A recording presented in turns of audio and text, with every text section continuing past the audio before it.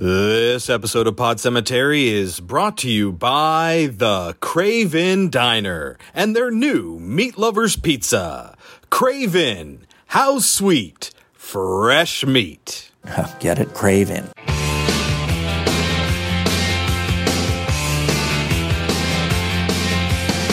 Under the October with the steamboats, ancient goblins and wallows come at the grand light making a sound. The smell of death is all around.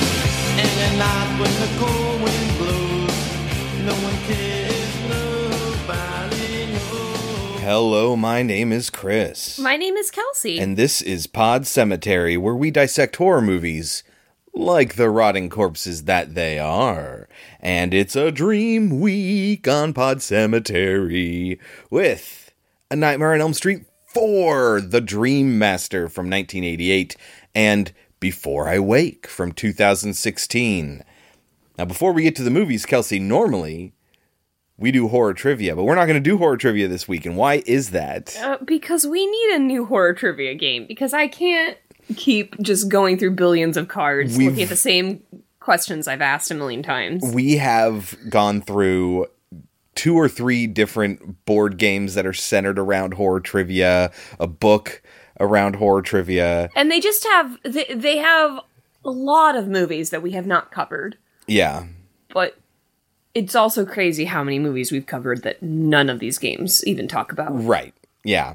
And in those movies that we haven't covered, it's not like, you know, who's Frankenstein?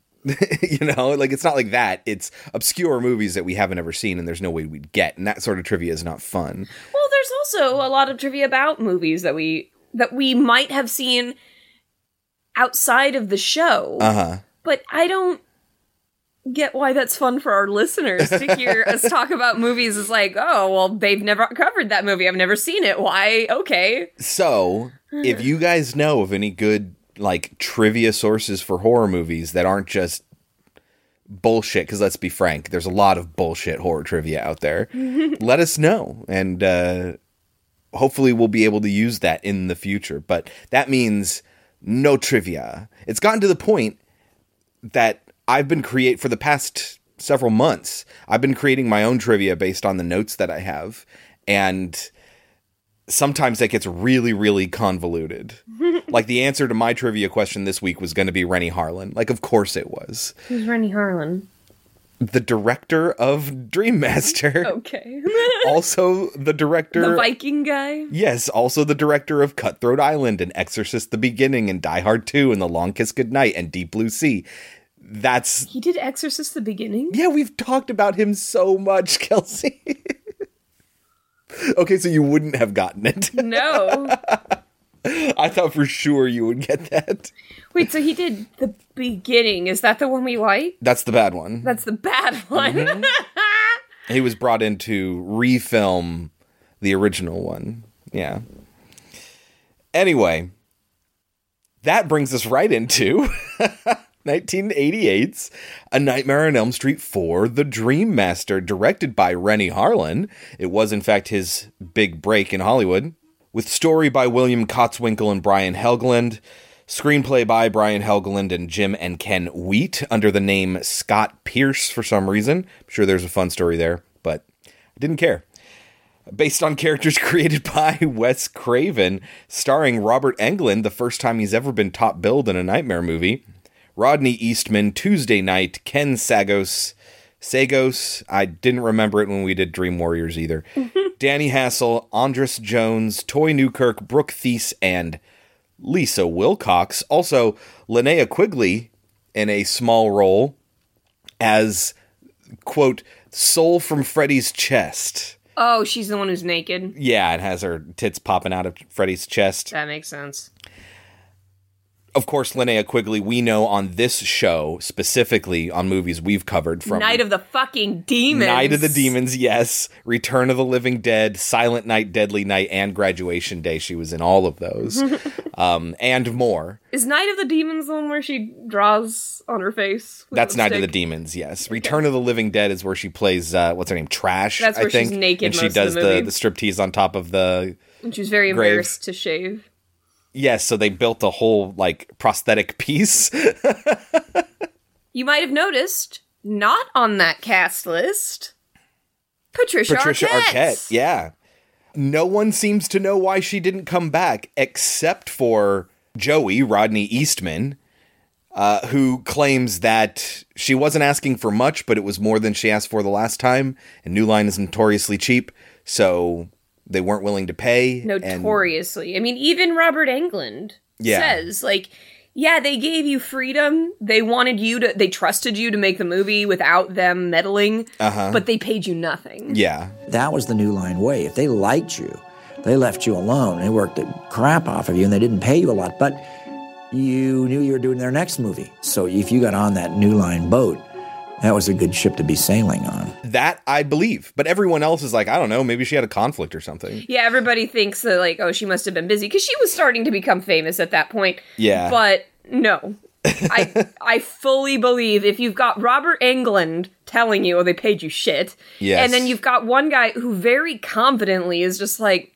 she asked for a little bit more money and they said no. Yeah. Like, it just, I believe that. I remember our disappointment in Nightmare 4 that we couldn't get Patricia Arquette. She had been such an integral part to Nightmare 3, and people liked her so much. I'm not 100% sure why Patricia Arquette did not return. To this day, I don't know why. I don't think there's any untoward reason. I think maybe she was busy. Patricia was already starring in other movies then, and it just may have simply been a conflict. Maybe her agents wanted too much money, and Bob Shea didn't want to pay, and said, in Bob Shea style, said, screw you. They just wouldn't pay her the money that she asked for, and it was very little, and definitely what she deserved. This, of course, was in interviews in Never Sleep Again, the documentary, the very, very long documentary that goes movie by movie into the history of A Nightmare on Elm Street. Highly, highly recommended if you like the series. It's fascinating. Absolutely fascinating. You also get to see how they did the Freddy's chest with the Souls bit, and you actually see it collapsing and people falling from the rafters. Yes. It's fascinating. Jesus. Anyway, what is Dream Master about? Not Patricia Arquette, but the character. Tuesday Night now. Yes. Who apparently the rest of the cast was really upset with because she was having, I guess, a relationship with Rennie Harlan at the time, and they were just terrible about it. Oh. He would favorite her over every other cast member all the time. They would delay production because they were fooling around or whatever. And That makes sense. yeah. Yeah. So Kristen is still alive, as are Joey and Kincaid. Yep. And Kristen has moved on. Kristen has a new boyfriend. Kristen has new friends. Well, we don't know that they weren't always her friends, because this apparently is the school that she always went to. So they might have been her friends before all the Freddy stuff Before she was sent off to the loony bin. yeah. And they all just accepted her when she came back without any question. Sure. Cool. Yeah, so she has this new group of friends, but she also still has Joey and Kincaid. And she believes that Freddy has come back, and of course she is correct. Freddy decides to use her ability, which is to bring people into her dream, to his advantage. Yeah. I'm going to use you to kill the other people. But first he gets rid of Joey and Kincaid so that she can't bring them in to help her. Yeah, and uses Kincaid to bring him back. Yes, and then... in the most remarkable way to resurrect Freddy in the entire franchise. It's stupid. But then he, of course, wants to try and get her new friends. Fresh meat. Yeah, fresh meat. Oh, man. How... No longer the Elm Street children. Yes, so this is going to be the end. All the original Elm Street children are killed, ostensibly, well, that's in this what movie. We think. I don't know about 5 and 6. Right. I know 6 completely changes the lore, and that's why 6 is fucking 6 bullshit. is the one where there are no more kids in the city, right? Yeah. 6 is so stupid. I don't remember exactly what 5 is. I think 5 is where he tries to take over a There's fetus. a dream child. Yeah. So he's trying to take over the be fetus's reborn. dreams. Something like And that. I know that it's that kid, yeah. It's the new character. We'll talk about that Yeah. when we get to that. Let's not speculate until we've seen it recently. So The movie is available with subscriptions to HBO Max. You can rent it for $3 on Fandango, Redbox, and Microsoft, $4 on everything else. You can buy it for only $5 on Apple, Amazon, Google, and YouTube, $10 to $11 everywhere else. Should people watch Dream Master? If you have seen the first and the third and you liked them, yeah. Yes. See more. I was wrong about my hypothesis in the last episode. Like, this was a lot better than I remember it being. Now, it's still a middling nightmare movie. I have a theory. Uh-huh. Here's my theory. Okay, let's hear it. Now, this only applies to people who are watching the series in, like, a spurt. Yes. If you take They're binging years it. in between, if you watched these actually in theaters, then this theory does not apply to you. Uh-huh. But if you are trying to sit down and be like, I want to watch the whole series, this is what happens. First one is great. Second one is like, what the fuck just happened? It's great for completely different reasons. 3, great. Uh-huh. Then you have 4. And if you're watching them in quick succession, you're going to be so mad that it's not Patricia Arquette. Uh-huh. That they kill Kincaid and Joey so fast. Yeah. That you're going to think, I don't like this movie. Uh-huh. But Just then you're killed going to off see all the characters I like. But then you're going to see 5, and you're going to be like, 4 was a tiny bit better. Then you're going to see 6 and be like, oh my god, this is a piece of shit. And you're going to be like, I guess 5 wasn't so bad. And that's how you remember 4 and 5. Uh-huh. Just kind of whatever. But 4 is actually pretty decent pretty when it's good. just by itself. And it was the most successful Freddy movie until Freddy vs. Jason, which obviously combined 2 viewership groups to make a lot of money. It made the most money of any Freddy movie, except for Freddy vs. Jason, or until Freddy vs. Jason. So it did very well, and I can see why. Like, there's some great scenes in this. Oh my god, some of the scenes. It's funny because when we watch, because I get 3 and 4, I blend them because it's got Joey, Kincaid, and Kristen. Yeah. So like when we watched 3, and we were both like, "Wait a minute." That's not how Joey dies. Right, and then yeah. Joey didn't die. And we were like, what? And then we watched this and we're like, oh, that's why we remembered how he died, because that is how he fucking died. Yeah. I also remember Kincaid and Joey dying a lot earlier in the movie. They get more Way scenes. earlier. They get more scenes than I remember. Yeah. Apparently in an earlier draft, Kincaid died like on page 3 or something like that. From what I remembered, he died in the first scene. It's so weird how I didn't remember that He goes into a correctly. dream, he survives, he talks to Kristen, he goes into another dream, and he dies in that second dream. Mm-hmm. So, like, yeah, it's remarkable. I would tell my friends, if you're going to the movie to see me in part 4, go straight to the theaters. Don't get no popcorn, don't get no drinks or nothing, because my ass will be dead by the time you sit down. But yeah, I mean, you should definitely watch it. If you're liking the Nightmare movies up to this point, this isn't going to be as good as what you've seen already, but it still holds up. Yes. There's some nonsense, but there's always nonsense in a Nightmare movie. Yes. You can take our advice or leave it. When we get back, we will talk about 1988's A Nightmare on Elm Street 4, The Dream Master. There is no one more terrifying on the screen today.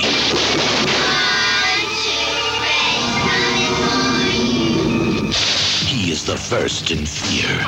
And you thought it was only a movie.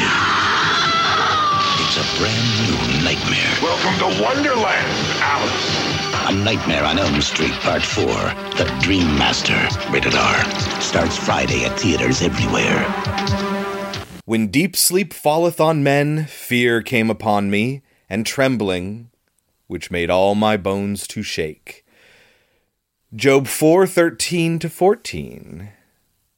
That's how the movie starts. Along with a song that's singing about running from this nightmare. And I Yeah. think you should definitely play that song. And this is when I first realized that it was a Rennie Harlan movie, because his name comes right up on the screen. I'm like, oh, it's Rennie Harlan. Who, by the way, was, like we said earlier, they give you a lot of freedom and control to do however you want.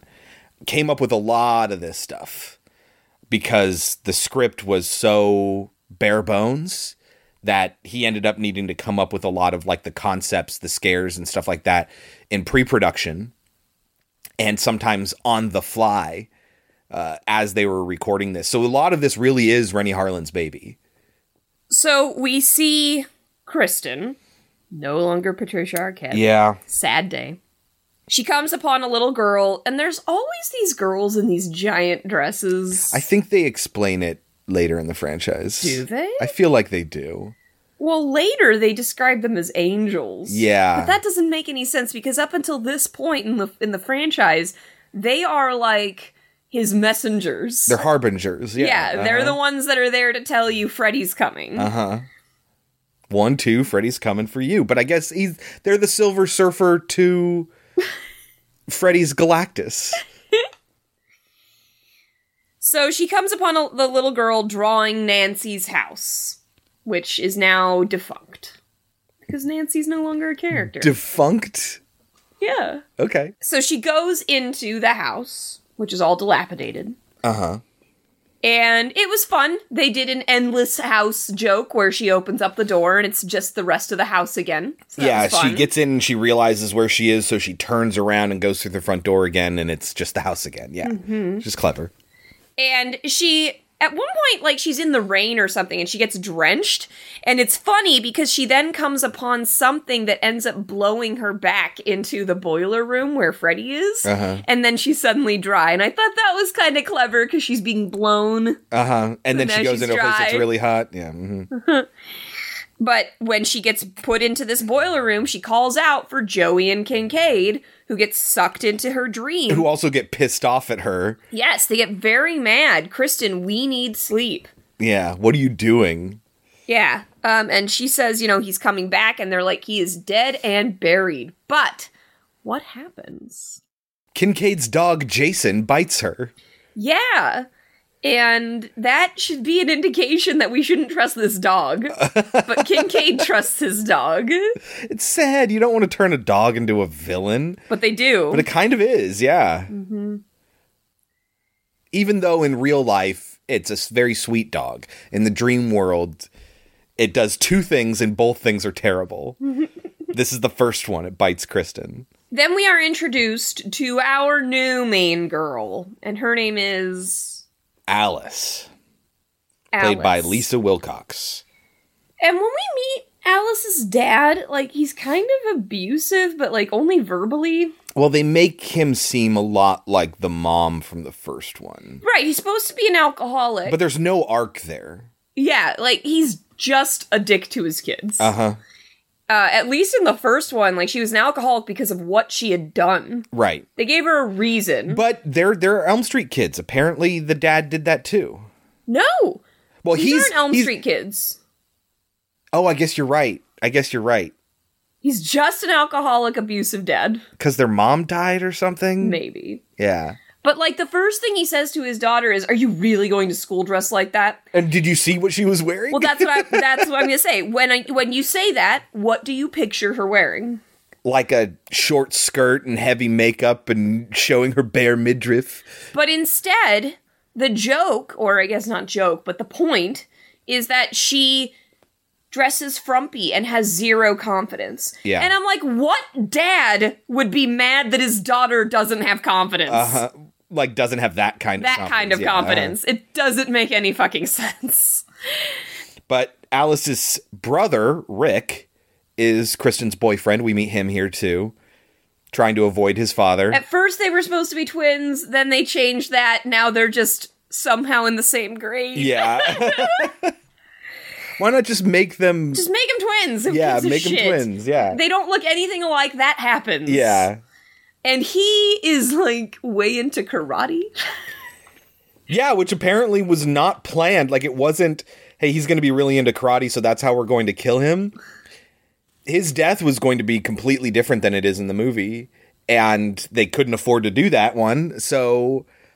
They're like, oh, well, then we'll give him a karate death because we already established that he likes karate. Then why was that scene in the movie then? So weird. But okay. Yeah, this guy went to, like, classes for a couple months. And then they didn't even use them. Yeah, they barely did it. And he kept finding ways to incorporate these moves that he had learned. Because he was like, fuck you, I did these classes, I'm doing it. We are also introduced to the lazy badass friend who's afraid of cockroaches. What is her name? Debbie. Debbie, and she has some hair. Yes. I wrote down, that is some hair. Love it. I don't know if that was a wig, because you see shots from her from, like, the filming, and she's blonde.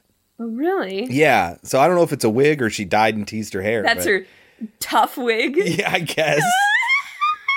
Just this blown out kind of thing. Yeah. And Sheila. Who's the nerdy friend. Who is the nerdy friend who, for some reason, lets them cheat off of her? Yeah. I don't know what that's about. I really liked her. She has a really anticlimactic death. That's a problem. Yeah. Mm-hmm. She likes her death. She Yeah. says that she thinks it's fun. And I'm like, you got the most anticlimactic one. Yeah. You wake up in a classroom and then you get sucked dry. Yeah. That's it. You don't even get a chase scene. Nope. You don't even know what's going on. Yeah, she doesn't even know who Freddy is when this happens. But so, yeah, they establish very quickly that this girl is afraid of cockroaches. But they only say it, like, twice. Yeah. And then she has a cockroach death. And it is terrifying. Yeah, that's the thing. Watch it. I don't think you even need to establish that she's afraid of cockroaches to make this terrifying. Mm-hmm. But so, Kristen says hi to Joey and Kincaid, who Or are they annoyed come up with to her and are like, what the fuck? You're going to wake him back up again. Stop doing this. Mm-hmm. And her boyfriend is like, what's up with the freaks or whatever? And she's like, if you think they're freaks, then you must think that about me. Yeah. Which was good. I Yeah. liked that. I liked that she stuck up for her friends. But it's interesting because what they're telling us here is she hasn't told him about Freddy. Yeah, or if she has, he doesn't believe it. Maybe. Yeah. But it seems like he just does. None of her friends know. And I guess that makes sense. If I went to a mental asylum where I then beat a dream monster, Yeah. I don't know that I would tell other people. Especially if you thought he was gone for good. Yeah. But yeah, then we unfortunately see Kincaid's death. In a junkyard where he was buried, where Freddy's bones were buried, if you remember Dream Warrior. It's a cool shot when he gets like surrounded by the cars. Yeah, and they it zoom zooms out and the it's entire like a world world. of cars. Yep. Uh-huh. It's really cool. But unfortunately, how do they bring Freddy back? They have Jason the dog piss fire on his grave. Do I love that the dog's name is Jason? Yes, I really fucking do. But I don't like that he pisses fire. I I'm wrote just like, down, what is happening? How did they think the dog pissing fire was going to be cool? They had to build an entire rig and everything. He explains. He's like, I think this is very cool. I imagine that he is also a hellhound. No, that's what Robert Englund says. He's like, if you want to get really thinky about it, you can imagine he's a hellhound or something. I'm a dog lover, so it just came naturally, this whole dog idea. Because it is an animal and another animal together with the bee. It's lovely. It comes out beautiful when you do it that way. That's some strong pee. He had a urine infection like hell. I think that the dog peeing on Freddy is, again, it's mythic. It's like if you start to examine that and you want to be intellectual, it's the hound from hell. Freddy come back while you running, piss on his ass. No, you just thought a dog pissing fire. And it sucks because Kincaid crushes Freddy with a car. Yeah. And in Dream Warriors, that would have been enough. Yeah. But it's not here. And I'm like, how did he become more powerful? Well, flaming dog pee does that to you. I guess. And then the next night, he goes after Joey. And this makes perfect sense. He's getting rid of the two guys that Kristen can bring into her dream to defeat him. Yeah. Right? Because if they all... I guess maybe that's what it is if they're all together. But that... I don't know. It doesn't really want to follow in line with what Dream Warriors had set up. And that's okay. They just need to take out the original cast. Because if you did, we wouldn't have another movie. Yeah. So he dies a fun waterbed death. Yeah, and I mean, isn't that what happened in the first one? The bed opened up as he was tied to it with tongues, and there was a sexy nurse. Yes. That was actually Freddy. Mm-hmm. That was in Dream Warriors, and then this he one went into a coma. Yeah, in this one, there is a sexy naked woman inside the waterbed. Yes, and he wants to get to her. And then instead, Freddy comes bursting out and pulls him down, drowning him. And then when his mom shows up in his bedroom the next morning, throws off the covers and sees his dead body inside the waterbed, how the fuck are you going to explain that? And it's never brought up. That's what happens with most of these deaths. Kincaid just dies in his sleep. Like, that's how I expect this stuff to happen. It's like, yes, you die in your sleep and nobody knows why. That's what I would expect. But no, we get sometimes, every once in a while, they think it'd be really cool if the body is found in some crazy way in reality. And it's like, well, that would lead to all sorts of questions that you just don't have answers for. I mean, at that point, wouldn't you assume it's the mom of Joey that stuck her child in there? Like, how else do you explain that? Yeah. But yeah, that's why I wrote down, so that's why we thought he died this way. Because he did. He did that way, yep. So now that Joey and Kincaid are dead, Kristen is, of course, freaking the fuck out. Yes. And she starts to talk to Alice a tiny bit. And Alice mentions a rhyme, which we never hear. Did you ever hear of the Dream Master? Sounds like a game show host to me. No, it's a rhyme. Just have to dream about someplace fun. Remember, you're in control. But this rhyme apparently talks about the Dream Master? A Dream Master. Sure. And she explains it like, didn't you hear this growing up? It's all about doing, like, making your dreams what you want them to be. You know, that's the subtitle for Little Nemo. What is? Little Nemo, the Dream Master, and the Dream Master for the game, I want to say. Yeah. When she asks her, why do you know so much about dreams, she explains, well, when it's all you have, you kind of become an expert. Yeah. And we should mention that earlier, like once, there's like a daydream that she has where she's talking to the hot guy that she likes and she's able to say what she actually wants to say to him. Yeah. There is one daydream. Later they'll bring up, no more daydreaming, Alice. And then she becomes this awesome dream master. And I'm like, okay. Okay. Then I wrote down Robert Englund. Does he make an appearance in the movie as somebody other than He's Freddy? The nurse. Robert Englund is the nurse talking to Alice. Feeling better now? Yeah, I guess so. What happened? You had quite a nasty bump. I gotta get out of here. No. You stay put. You need your rest. You don't get it. He's after me. It's okay, honey.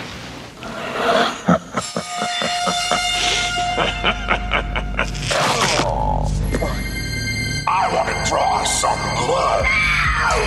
And then it turns out that, like, she relives that moment She again with wakes the up. actual nurse. Yeah, I think because she fell asleep, and then the actual nurse wakes her up and says the exact same thing Robert Englund did. Yes. Which is scary. Feeling better now? What happened? You had quite a nasty bump. I forget why she ends up in the nurse's office. I forget too. I think she just passes out at school because she's been sleep deprived, maybe. Maybe.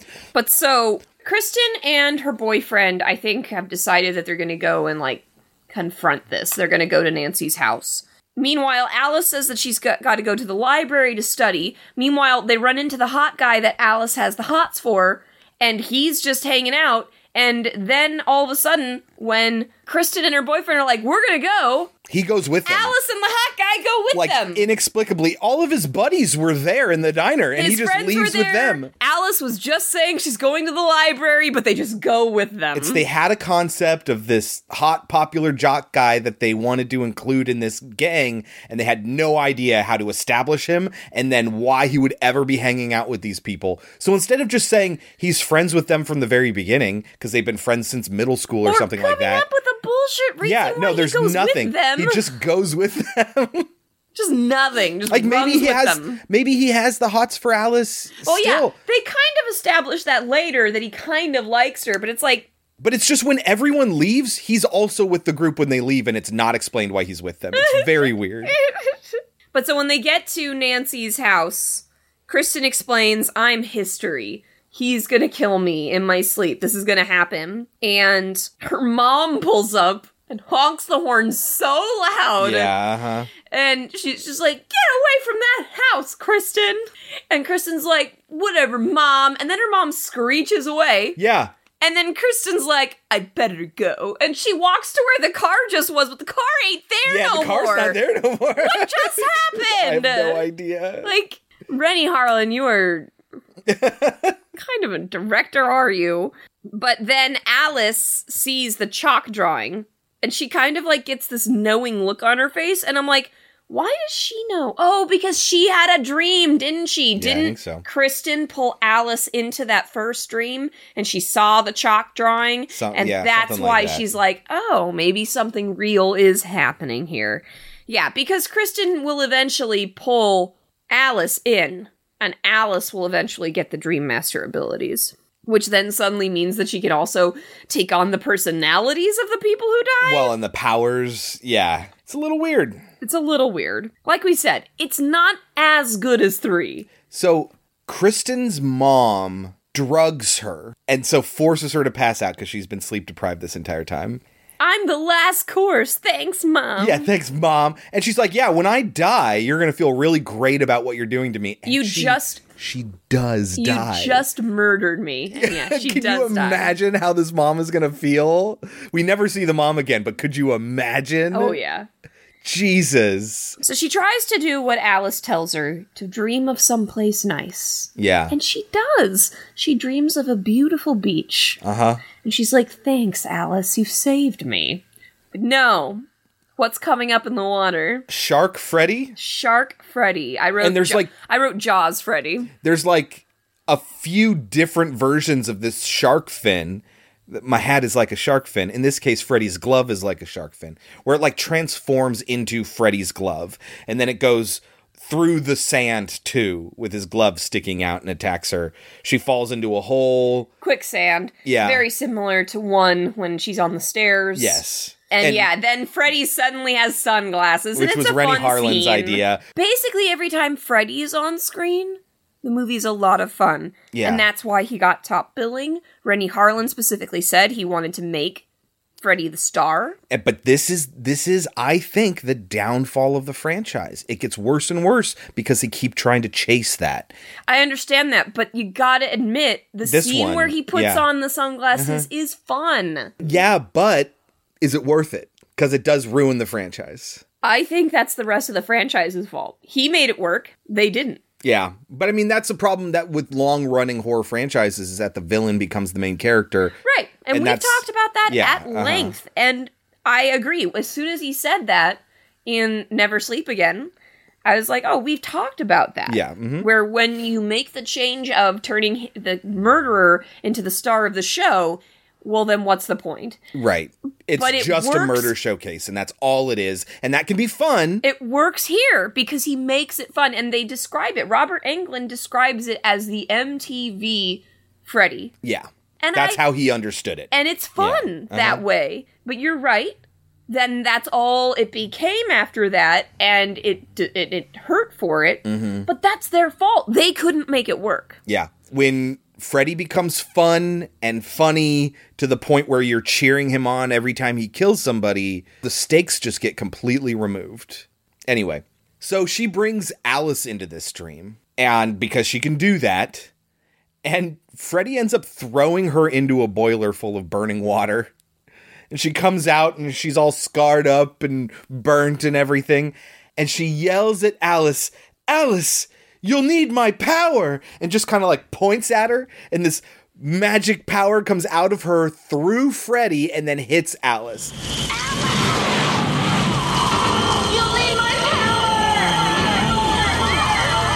By the way, it changes color when it passes through Freddy. So what that's supposed to mean, is that beam leading picking up up to the fifth? power? Number 5, where now she has part of him, which is why her fetus is using Yeah, I it. don't know. But now she, for whatever reason, not only can Kristen transfer her power to somebody else, but she knows she can enough to where she declares it and then does it like she's fucking Babe Ruth. And now Alice is the new Kristen. And they bring back the souls of his children again. Yeah. And I forgot that they brought it back. Yeah. Remember how I said in 3, I was like, why are they doing this? They're never going to bring it back. They totally do in 4. He still has all their faces and stuff. So that's what I'm convinced happened. I melded 3 and 4 together. Yeah. So, yeah, but he's got all the faces on his stomach again.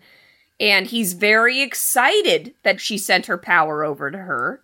Because now he can go after all of them. He's going to use Alice to bring other people into dreams so he can kill them. Yes, so this all worked in Freddy's favor. For a while. Yeah.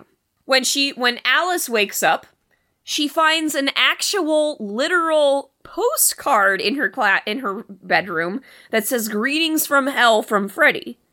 And I'm like, what? Now he can send shit? From the dream world? Since the first one, you could bring real stuff out of the dream world, and now he knows. That was because a human did it. Yeah, but now he's learned how to harness that power, I guess. I love that he chooses to do it in such a joking way. Yeah, but anyway, that is what leads her to go to Kristen's house. And how do they find her? Do you remember? No. She's literally just burning. They go into her bedroom and she is literally just on fire. More questions. Yeah. What? Like, at that point, the mom fucking did it. Like, what other choice do you have? The neighbor's like, I heard her say, Mom, you're gonna kill me. Come on, what did you do? Oh, Kristen. Jesus, sleeping pills? Look, Kristen, I'm sorry. I'm just sorry. Sorry that you and your tennis pals torched this guy and now he's after me? In case you haven't been keeping score, it's his fucking banquet, and I'm the last course. Kristen, we went over this in therapy. No, Mother. You just murdered me. Take that to your goddamn therapy. Kristen! Jesus. So, now all 3 of them are dead. And all 3 of the original Elm Street kids, yes. Yeah, so there's no more Elm Street children. Although, like I said, I'm pretty sure 6 says no, that's not true. So Sheila shows up at school without knowing that all these deaths have happened. And she's like, look, I made this thing for my friend who's afraid of cockroaches. Again, this is the second time we're going to hear it. Never hear it again until she has a cockroach death. But yeah, they find out about all the deaths, but, what can you do? Oh, and I think Alice mentions, like, oh, you look really tired. Were you up too because of him? And she's like, because of who? What the fuck are you talking about? No, I'm studying for I'm just a a nerd and I study, yeah. And then she ends up falling asleep during the test, which is when she gets her super anticlimactic death. Where Freddy kisses her and then just sucks all the air out of her, deflating her entire body. Because she has asthma, so Yeah. that's kind of what it's supposed to... I mean, I get it, but like they claim that she had an asthma attack in her sleep. Also, when we see the classroom and everybody's like, oh shit, that girl just fucking died. No one is upset except for her friends. Everybody's just like, oh, it's a dead kid just sitting next to me. Shit, no big deal. If a kid fucking died in my classroom, I don't know. I don't want to know what my kids would do. So, Alice quickly realizes what she did. She is the one who brought Sheila into her dream because they both fell asleep. Yeah, And Kristen accidentally brought Sheila in and then watched Sheila die. So when she wakes up, she's like, I'm the one who did it. I'm the one who brought Sheila. I gave Sheila to him, right? She starts to cry. And she runs away, right? And she's running towards a door. And you'd think, well, she's running out of the high school like girls in slashers do. Scream, right? No.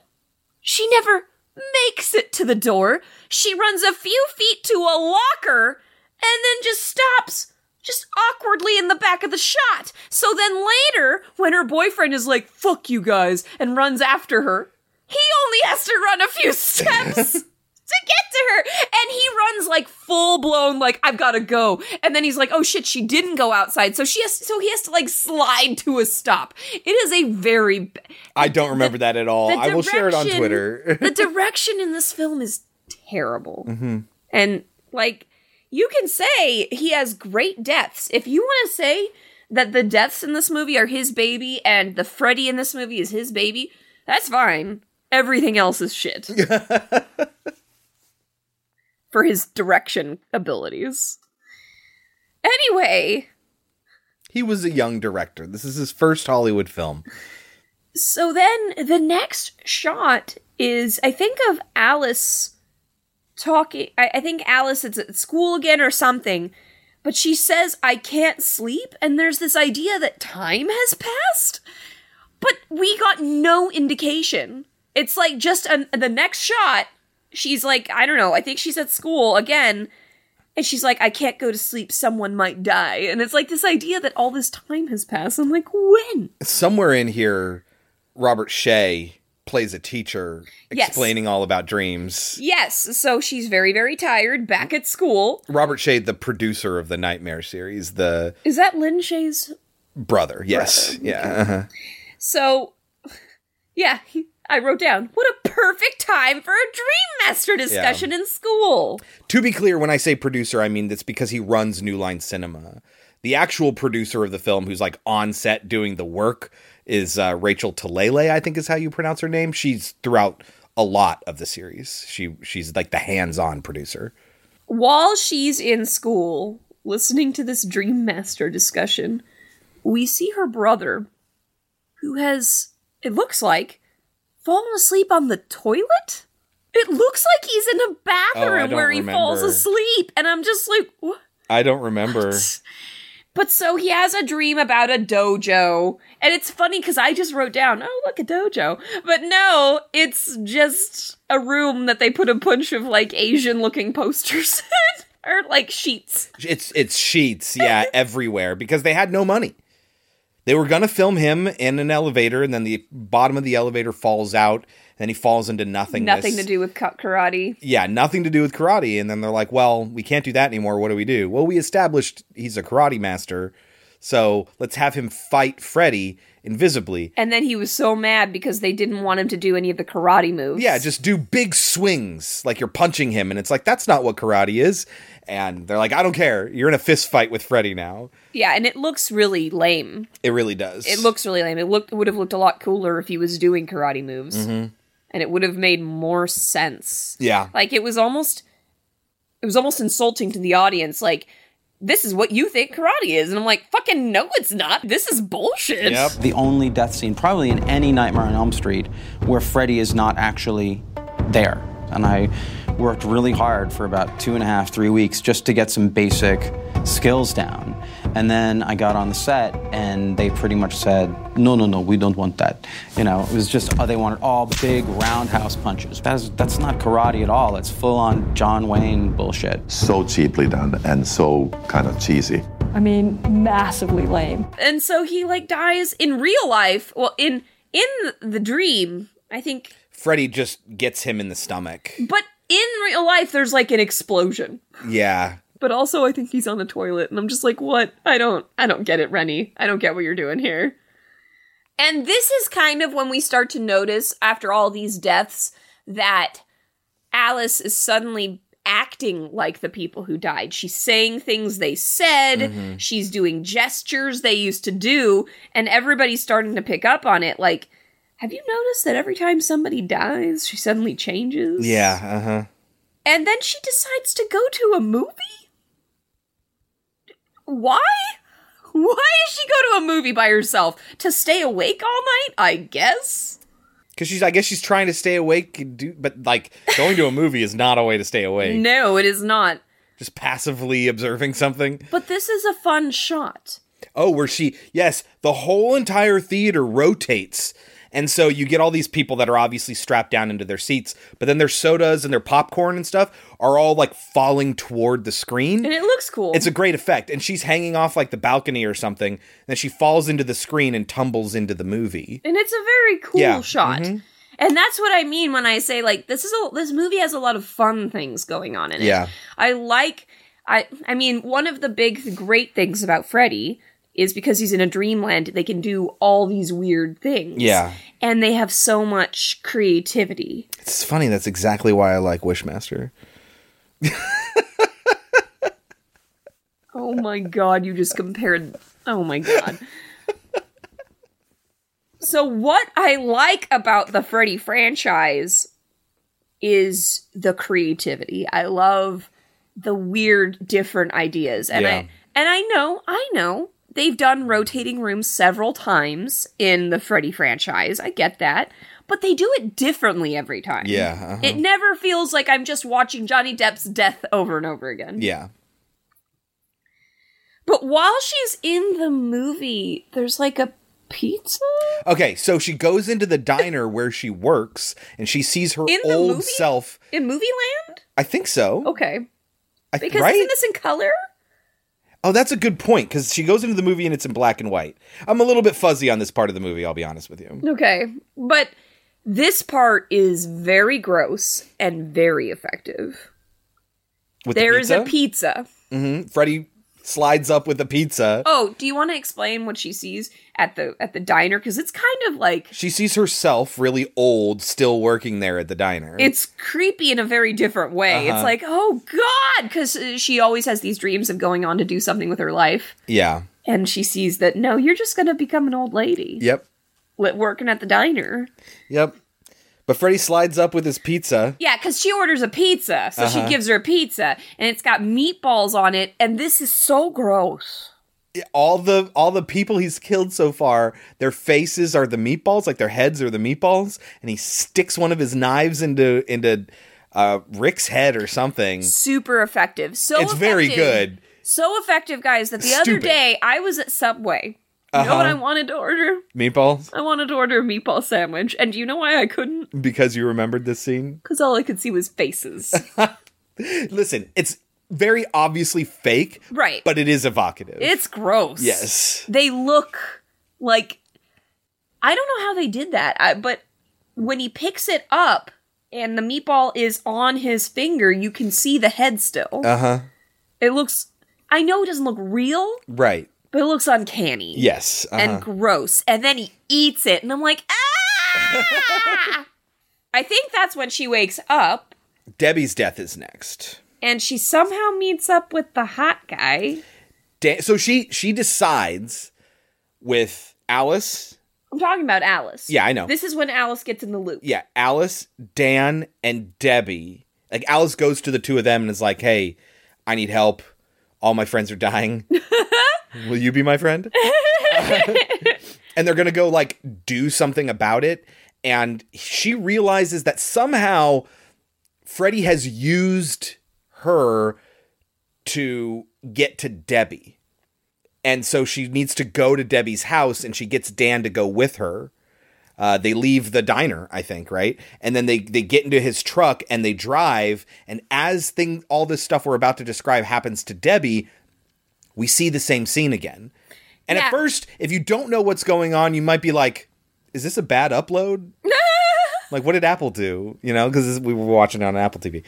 But then almost immediately, they're like, wait a minute. I feel like we've done this before. No, it actually takes like 3 times. Yeah. There's like no explanation for a while. And you're like, what? And personally, I love this. It's cool. Which is funny because I remember the first time I saw this, I was like, oh, what a cheap way to make it so that they couldn't get there in time. But now, watching it after having seen a million more horror movies since we've started this podcast, I mean, the first time I saw this was, I don't know, what, 12 years ago? Yeah.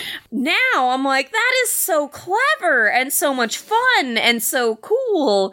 And I think it's because I don't think at the time I was really focusing on Freddy's abilities, what he could do. Yeah. I was just thinking, oh, this is just a way for the movie to make it so they don't get there. But when you think about it as what Freddy can do, that makes sense. Yeah. And it's fun. It is fun. But so what's going to happen to Debbie? Oh, she's working out. She's working out. Worst death. She's working out to Sinead O'Connor. Is she? Yes.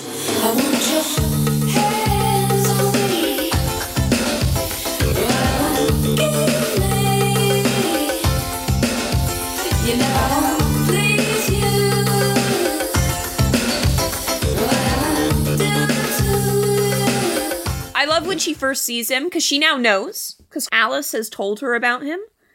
And when she sees him, she says, I don't believe in you. Very much like Nancy in the first film. But just like the devil, that's too bad, because I believe in you. Yeah. Don't matter that you don't believe in me. I'm here. So, like, he's spotting her as she's doing bench presses. What movie was that? Is that Happy Birthday to Me? Where that same thing happens? Oh, yeah, it's one of those. They keep putting the weights on. They, like, drop it on his dick or something, if I remember correctly, as he's, like, doing bench presses. Mm-hmm. Yeah, and it kills him like, they cut off his head by pushing down on it or something like that. So this is very similar.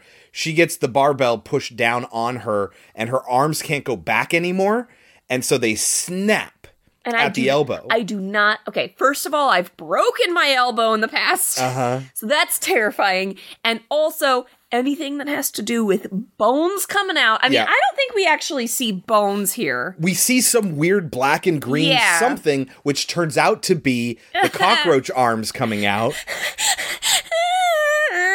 She loses her arms and grows these cockroach arms, and they're flopping around everywhere. Doesn't matter. It doesn't matter. Does not matter. It does not matter. It is so effective. And as she's walking around freaking out, she's stepping in all this gunk, which she's sticking to, and like her face is getting stuck in. Oh my and as she screams and tries to pull herself out of this sticky gunk, which we'll find out is glue, it rips her face and her upper body off, revealing the fact that she is now a cockroach.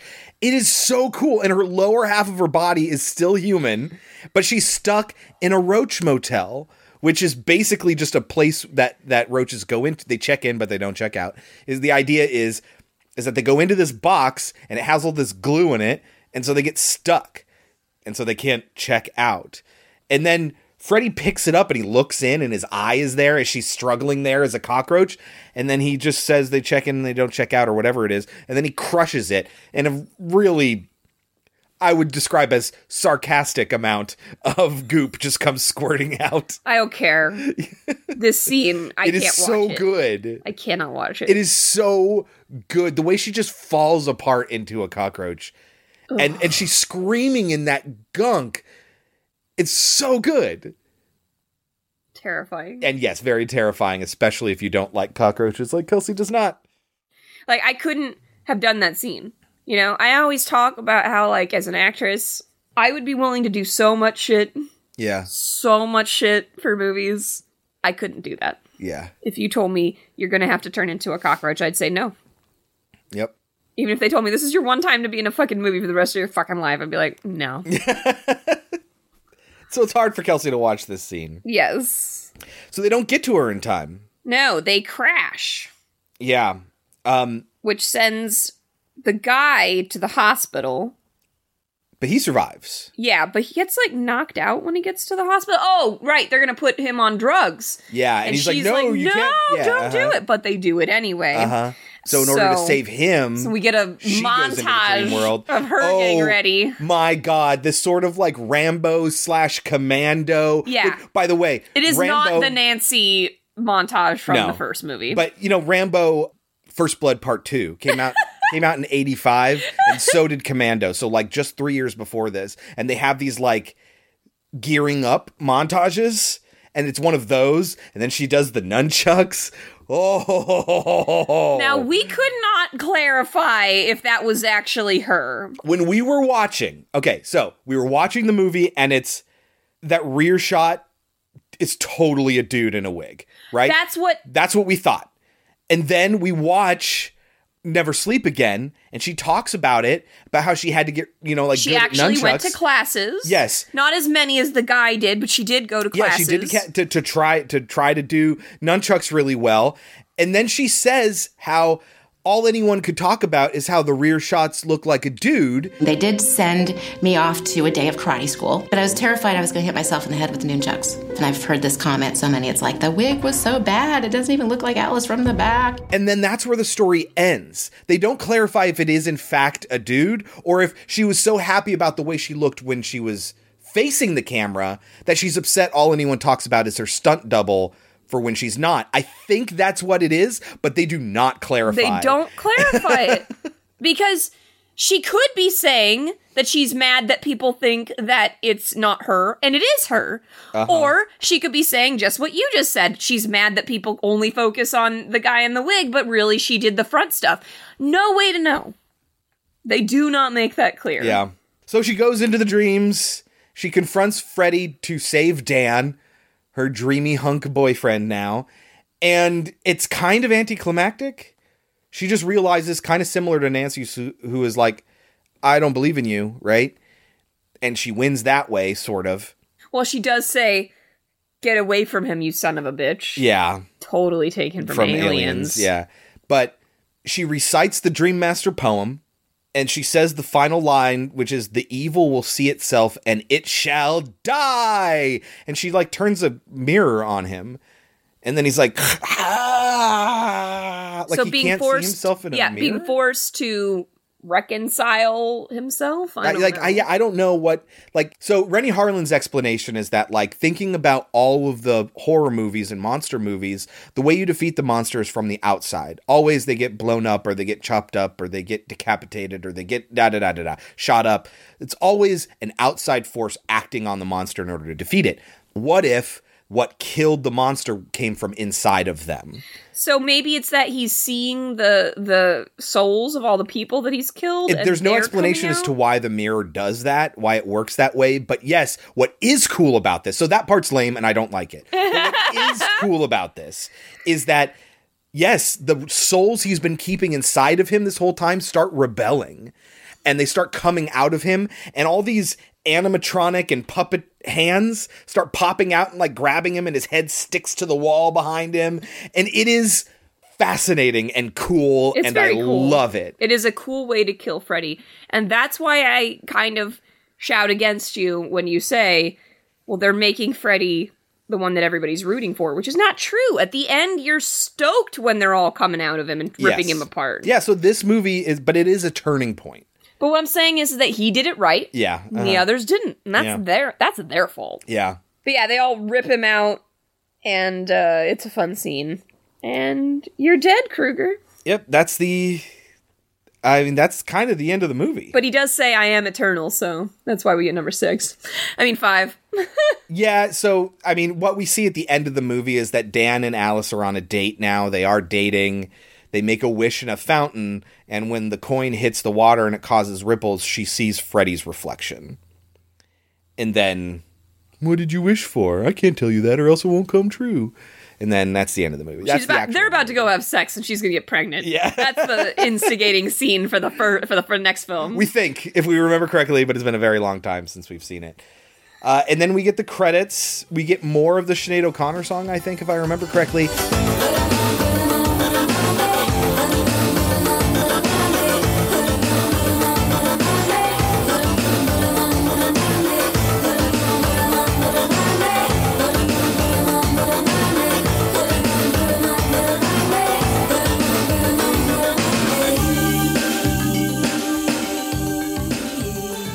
The real enemy. Yeah.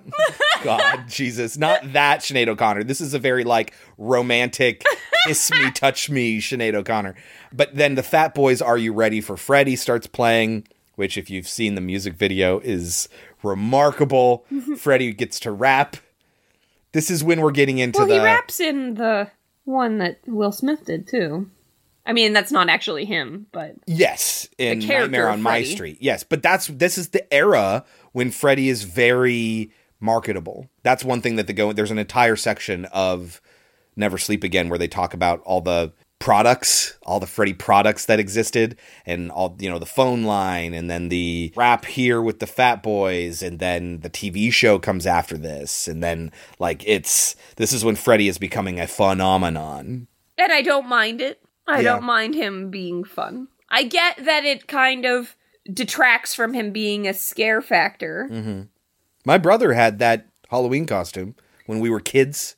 But, yeah, but they could have made him scarier in the rest of the franchise, and they chose not to. They chose to go with the popular one, except for 7. Unfortunately, 7 just has a really bad mask, so it's kind of hard to be afraid of somebody in that mask. Right, but I gotta say, these next 2 that are coming up, I'm still really excited for them, because they are terrible. And it's a little fun how terrible they are. You can still enjoy them. I'm not looking forward to 6. I'm really not. Which is hilarious, because 6 was the first one I ever saw, and 6 terrified me when I was a kid. It came out, 92? 91? 91, yeah. So when it came out on TV, I was probably like 5 when it came out on television. Uh-huh. So I saw this when I was like 5, and it scared the shit out of me. But of course now I know that it's terrible. Yeah. But I mean, we're getting into the comic book death, the Power Glove death, the turning into a motorcycle death. But this is where the franchise gets identified by the death moments. And that's how you mark the moments in the movies. And that's how you know it's not about the story anymore. It's just about the spectacle at this point. And they start valuing that over absolutely everything else. And then it gets really silly and jokey. And it's not nearly as good. These next 2 movies are not good. But, I mean, they're still spectacles to watch. Well, we'll see. I'm excited to see them. Well, we'll see. Yeah, we will see. We will. We will, damn it. So, Kelsey, anything else to say about Dream Master? Just an interesting little side note. When you watch Never Sleep Again, you see a shot of Robert Englund when he is doing the underwater scene in the bed. Oh, it's not him. It's a stuntman. So you're saying that that's not the actor? No, that's the stuntman. Okay, well, the stuntman is in a very bad mood. Yeah. He is very irritated. Because it's taking them a bunch of takes, and he has to be underwater where his only freedom is plastic. Yes. Like, it's probably not very comfortable for him at all, and they're doing take after take of this. Totally. It's just that it's stuff like that I wish, like, my kids who genuinely like drama, because the kids who don't like drama, like, I get it. Yeah. But, like, the kids who genuinely like drama and get very annoyed with how many times we have to do a scene, I'm just like... That's what acting is. You need to make it perfect. I mean, it's even harder on people who don't have a camera. Well, you have the option to make it perfect. Why wouldn't you? Mm-hmm. You're going to be putting this down, and it's going to be recorded for posterity. Like, yeah, make it as good as you possibly can. And if you have the money and the time, why not? But yeah, dude's not happy. That I think it's because, they're not getting the shot because something's messing up and people aren't doing their jobs right. And so he's pissed off at other people. And I can understand that. When you're in a situation, I wouldn't like being stuck underwater for a long period of time for a shot either. Yeah. I understand that. All right, Kelsey. What do you think the movie has on Rotten Tomatoes? 69, dudes. 69, dudes! 52. 52, wow. A Nightmare on Elm Street 4, The Dream Master, marks a relative high point in the franchise's bumpy creative journey, although the original remains far superior. Well, that's true, but, you can't, slight the entire rest of the franchise because they're not as good as the first one. Metacritic of 56. Now, the original had a 94. You gave it a 90, I gave it a 95. Part 2 had a 41. We both gave it a 70. Part 3 had a 74. You gave it an 88. I gave it an 87. So with that in mind, what would you give this one? First of all, 52, underrated. Yes. Yeah. I'm going to give it a 72. Okay. It's better than 2, for sure. But 2, I think I gave points to for very different reasons. Yes. It was a very different movie and really doesn't belong in the Freddy franchise. Right. So I will give it a 72. Because it's certainly not the best, obviously. And even the best, I only gave, a 90, you said? 90 is the highest score you gave to any of them, yeah? Mm-hmm. Okay, yeah, no, you know what? I'll give it a 72 as well. I think that's a perfect score for this one. It's still good. Yeah, it's definitely got a lot of fun. It's got a lot of cool scenes. Fun, I think, is a great word for it, yeah. Mm-hmm. So that is 1988's Nightmare on Elm Street 4, The Dream Master. Moving on to another horror movie about dreams. Sort of a horror movie, horror fantasy, horror suburban fantasy. There are people that argue online that this is not a horror movie. It's absolutely a horror movie. It's absolutely a horror movie. Even the director, Mike Flanagan, who we'll get into, claims that it's like it's a modern fantasy, it's a fable or whatever, because he's fucking trying to be Guillermo del Toro or something like that. But no, it's a horror movie. So are those Guillermo del Toro movies. It's a horror movie. There is a monster that chases you. It's a horror movie. So, Before I Wake, written and directed by Mike Flanagan, also written by Jeff Howard, starring Kate Bosworth, Thomas Jane, and Jacob Tremblay. It is a Netflix original film because they bought the rights after seeing it at some film festival, so you can only watch it there. What is Before I Wake about? a little boy, his dreams come to life. And that can be great, and it can also be terrifying. It wants to be like the Babadook. It's not as good as the Babadook. It's not as good as the Babadook. No. But it wants to be. Mhm. That's the kind of thing that it's going for. Mm-hmm. They're trying to make a metaphor or an allegory for dealing with trauma, but it's like, no. Yeah. The ending is very lame. The Babadook is way better than this. Way now, better. On the list of Mike Flanagan things, it wouldn't rank very high. Right, because he's done so many good things. That's the point, though. It doesn't mean that this movie is terrible. Right. Should people watch it? I would say no, because the ending is so weak. I'm just like, are you fucking kidding me? Yes. Okay. It is. It's very weak. There's a twist in the villain that doesn't work thematically. There is a big twist in the movie, the he was dead the whole time kind of twist, that is terribly obvious.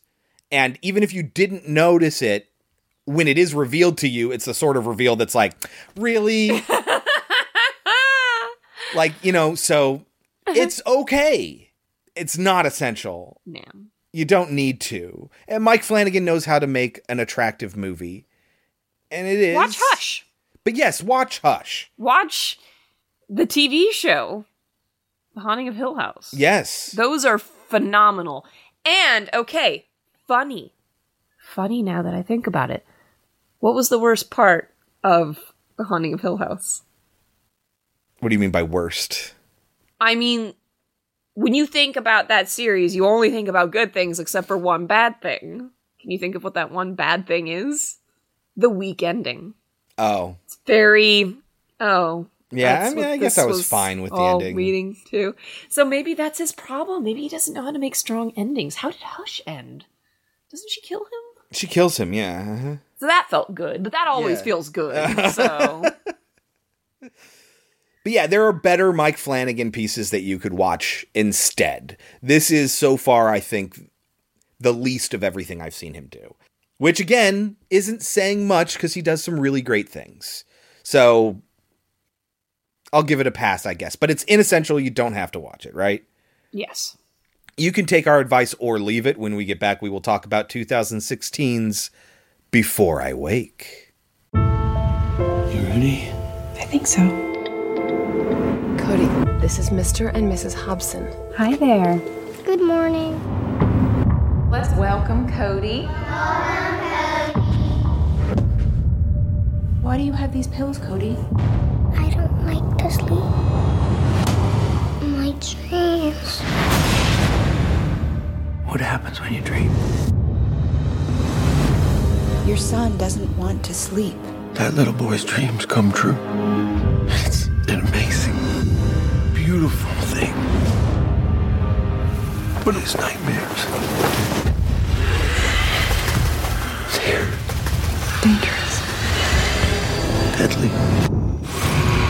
I'd like to ask your son a few questions. No. Cody! We can't let him sleep. Wake up! We promised to take care of that child.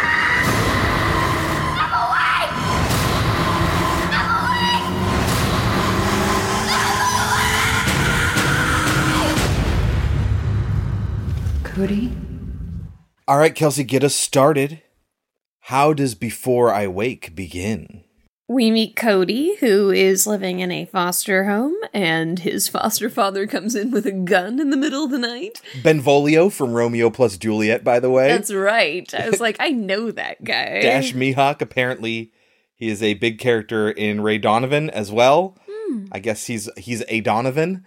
Never seen the show. Sorry, folks. Nope. He says, I'm sorry, Cody, and tries to shoot him, but something turns him the other way, and he shoots out the door. He can't bring himself to actually shoot a kid, I think, is the actual problem here. Oh, no, I think the monster turns him the other way. Well, he says later on that I couldn't bring myself to do it, so that was the biggest mistake I ever made, or whatever. Maybe. Then, the maid from The Haunting of Hill House... Annabeth Gish. She plays probably the most effective social worker you'll ever meet. Right. Uh-huh. She gets shit done and fast. Yep.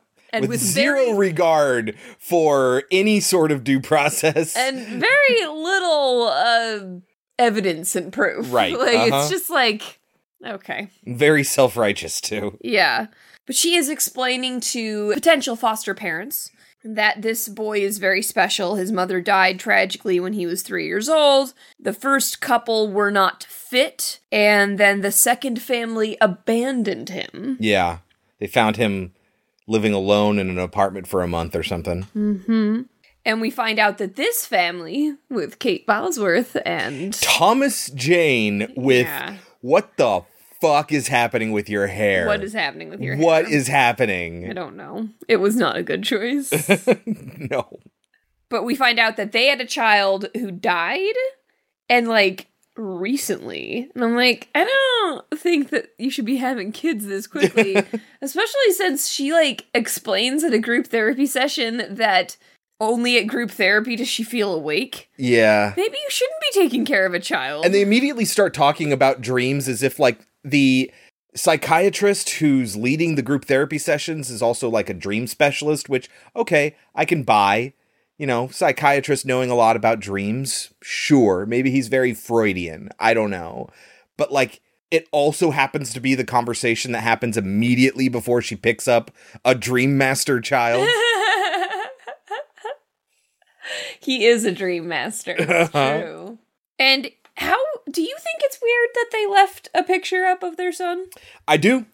I thought that was very strange. I mean, a lot of the point of the movie is people grieve in their own way, and you can't force somebody to grieve the same way that you're grieving, right? Like, that's a lot of what the movie is about.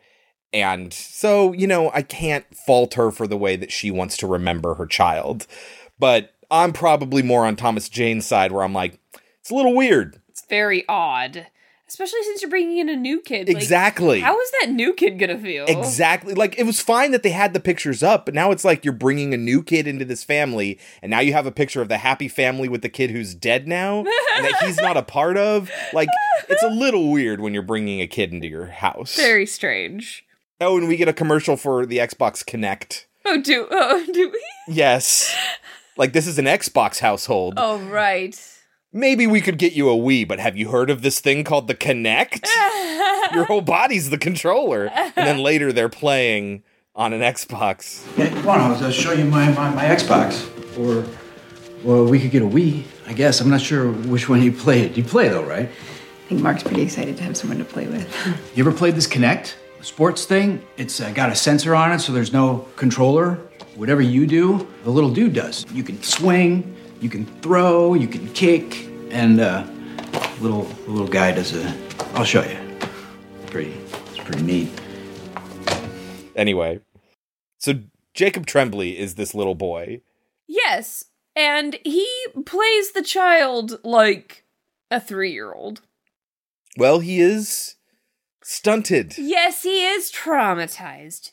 That's true. I wonder what's going to happen to the charm of Jacob Tremblay when he gets older.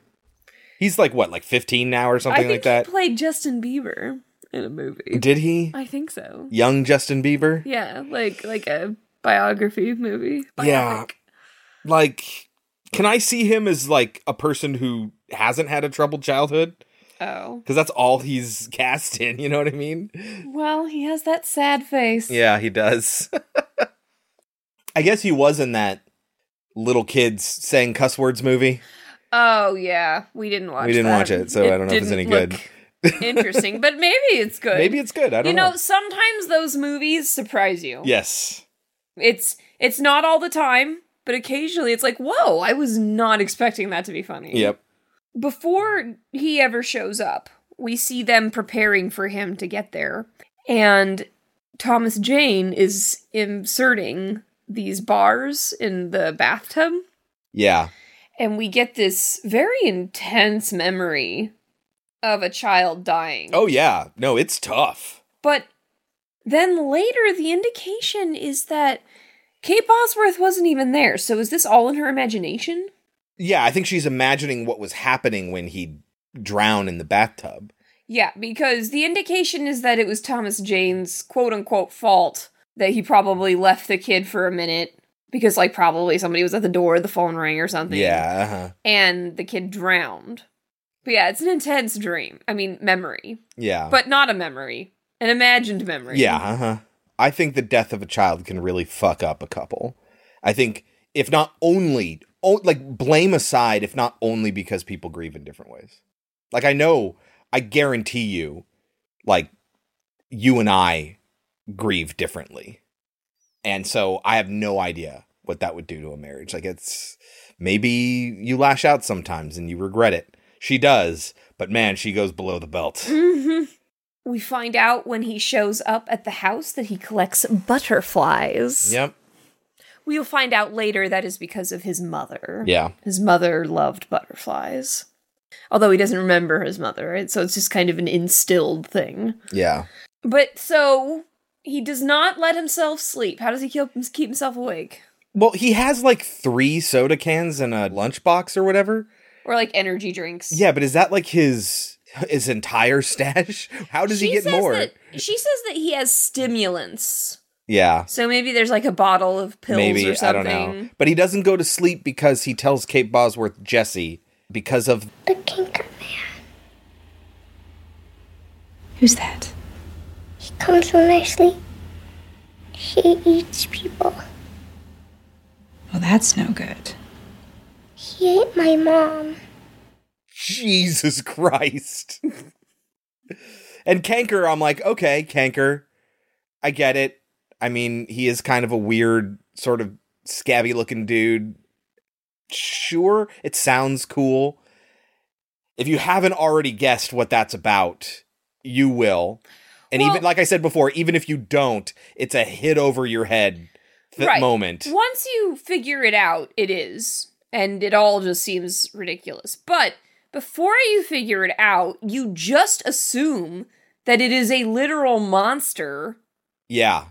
That just plagues this kid. Like maybe it's a demon or something. That's what you're thinking. Yeah. That's what you're imagining. We'll find out that this kid just has dream powers and he was traumatized as a kid. And those two things combined, but the Canker Man has nothing to do with his dream powers at all. Mm-hmm. It's not some weird dream demon or anything like that. Much in the same way that, like, you know, the Crooked Man is not at all related, and yet is getting its own movie. Yeah. Mm-hmm. But yeah, so do we just want to tell them? Yeah, okay, so Canker is cancer. You have a couple opportunities to learn this.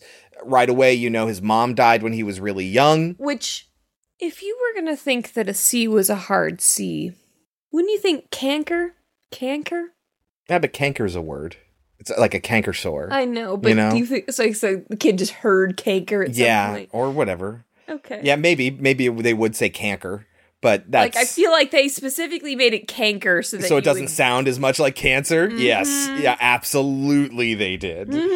But, you know, you find out early on that his mom died when he was really young and it was really sad and that she was eaten by Canker Man. And which doesn't seem odd to you because you are introduced to the Canker Man as like this monster, this dream demon that thing, literally can eat people. Yes. And not like with its mouth, but like absorbs them. Like in Scary Stories to Tell in the Dark.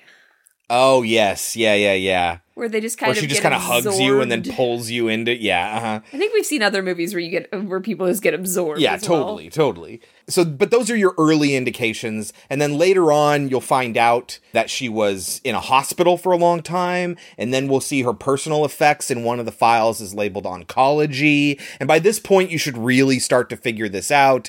And then he actually says, you know, she asks him, what do you think that word is when she shows him the paperwork, and he says canker. Mm-hmm. And you're like, okay. And then you see that the word is actually cancer. Got it. And we see the whole story that she starts to deteriorate, and he is a very, very young child and doesn't understand this. And this threat he gets from the Canker Man throughout, who's always with him, he says, I will always be with you.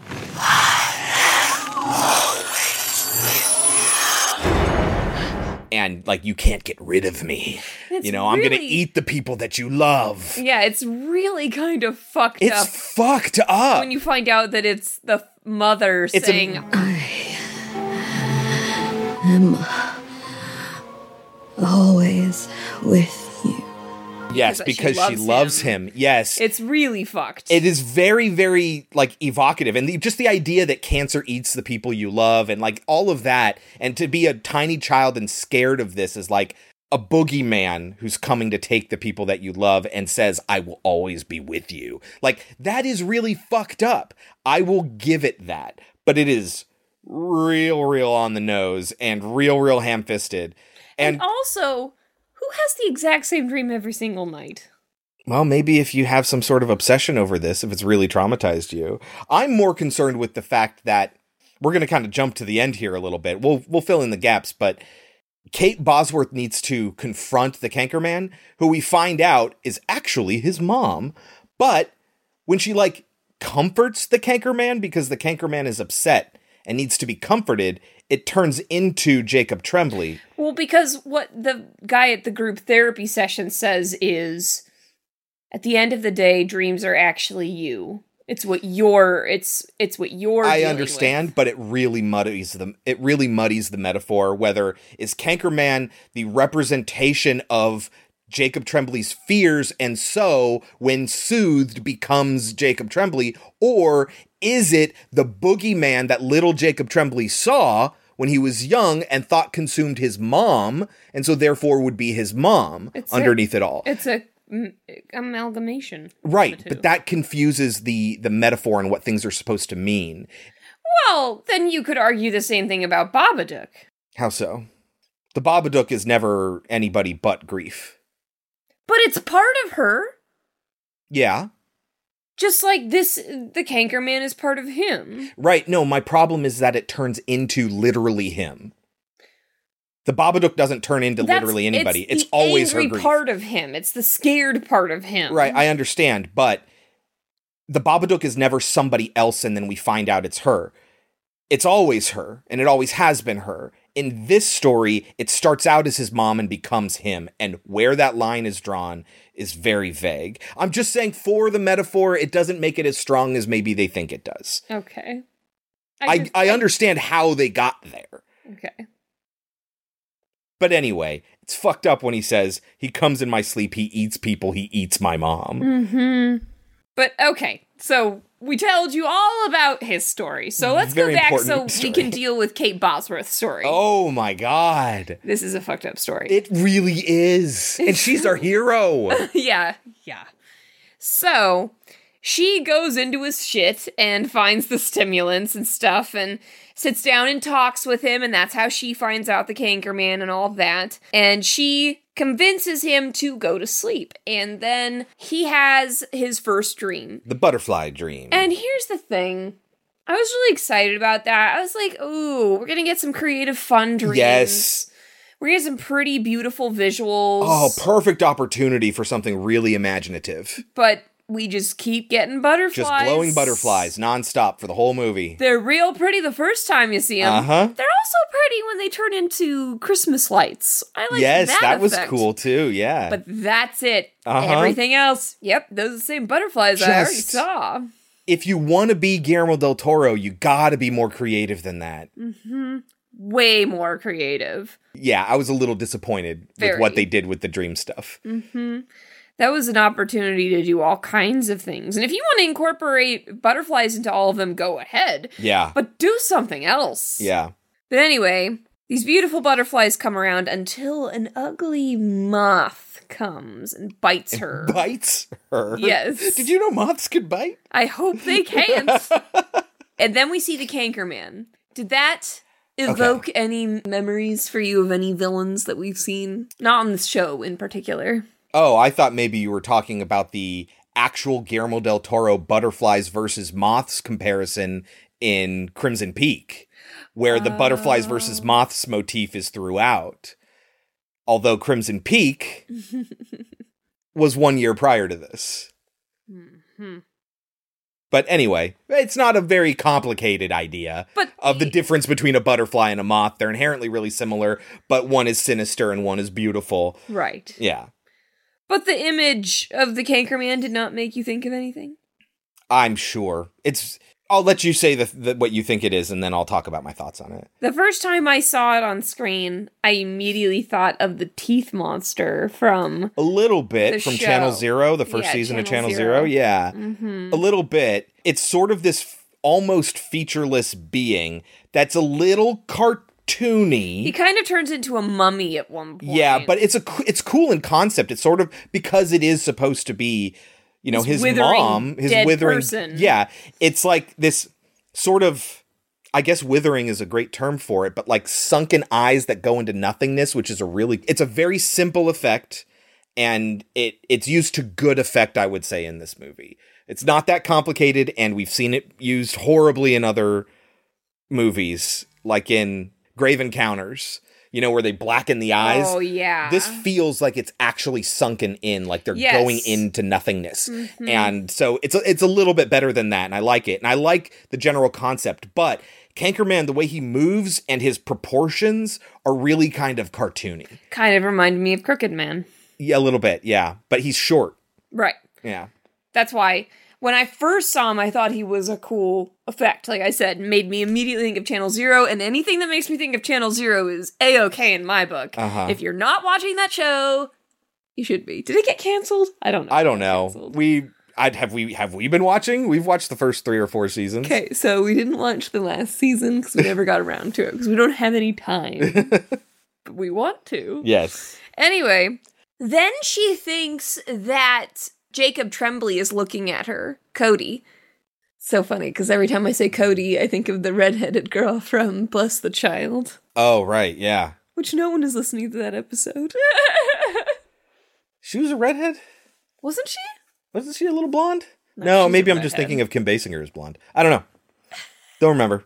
It's a bad movie. It's a real bad movie. Bird. Mim. Cody brought the bird back to life. Cody brought the bird back.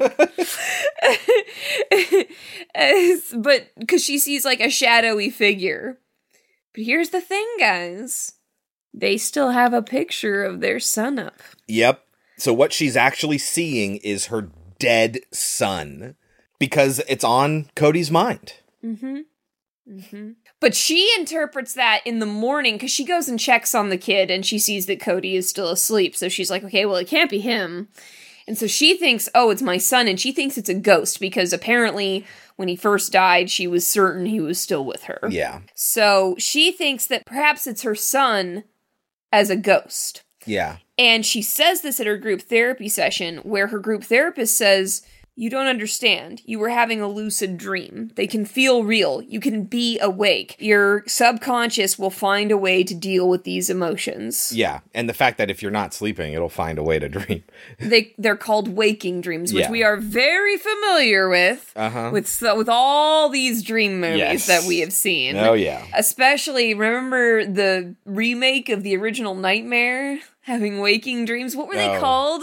Micro dreams or micro naps or something? Micro naps where if you Yeah. got stuck in one, you couldn't get out. Yeah. You were in a coma. You would just fall asleep for a millisecond or whatever, and that's enough for Freddy to get you. If you die in the dream, you die for real. So, she discovers that this is Cody that's doing this. But this is where the group therapist explains what emotions are you dealing with, Uh-huh. which is why it's him dealing with it at the end. Uh-huh. When she comforts No, I him. get it. I understand that it makes sense. It's just more steps for your metaphor. That's my problem. It is not a good metaphor. But I see what they are saying. Yes. This is when she figures it out that this is Cody that's bringing these butterflies to life, that is materializing her dead son. And so she starts to be like, hey, Cody, it's bedtime. Super fucked up. He's like, I do not want to sleep. The Cankerman will get me and will get you guys. And she's like, I don't care about your health and your well-being. I want to see my son, and I'm going to exploit you to do it. But and do she you know talked what- herself into being like, he needs to sleep, so this is really for him. But do you remember why she does this. Do you remember what happens first? She gets him to go to sleep, and the butterflies come back, and they're like, oh, it's beautiful again. And this time, they see their son. Do you remember this? And it is super creepy because he can't move. Oh, yeah, he's just there because all he knows him from is a picture. So she shows him a video of a Christmas morning. That he can see him alive and talking. And so that's what they get the next night, and that's where we get the butterflies is the Christmas tree lights, which is, again, really cool, and about the coolest thing they do in all the Dream stuff.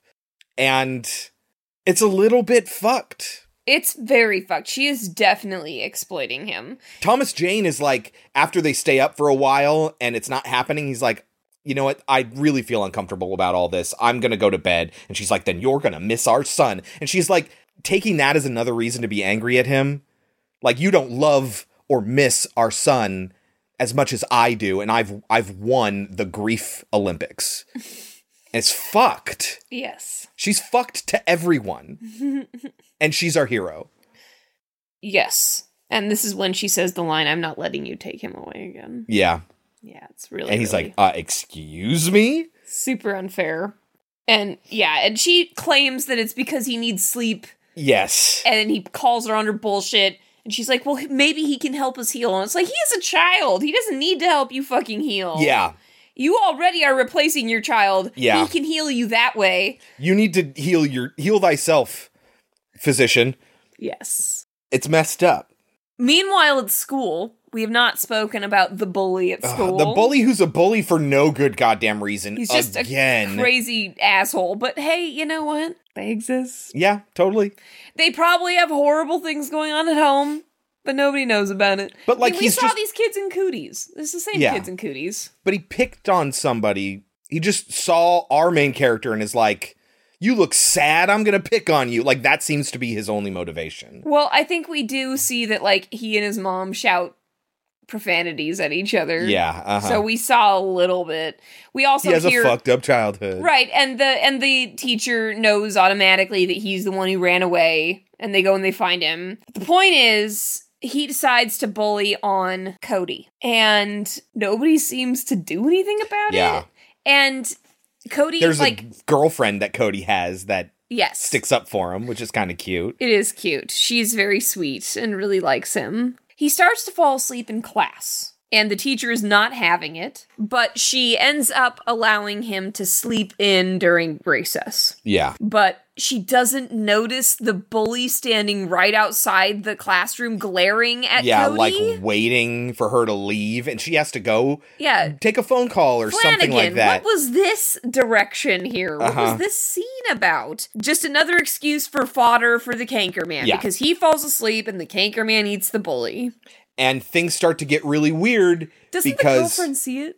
Yes, she does, and she freaks out. But and we she's don't talking get to the see cops. what happens. Yeah, she's as the talking to the audience. cops, and Cody's like, "We got to get out of here. We got to go." At the end of the day, some kid ran away, but he does it all the time. Let's go. Cody, what's going on? Let's go home. What happened? A kid ran away. What? He's done it before. He's a mean kid. Can we go home, please? And so he really, really doesn't want to talk to the cops, but we know that she's telling the cops there was this thing that ate this boy, and Cody was in the room at the time. And so he's a person of interest. But at this point, I'm like, oh, is he being haunted by his mom?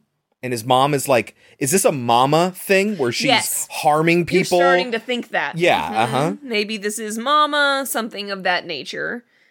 Or maybe it is just a Freddy situation that's using a Dream Master's abilities. Yeah, maybe. Maybe, who knows?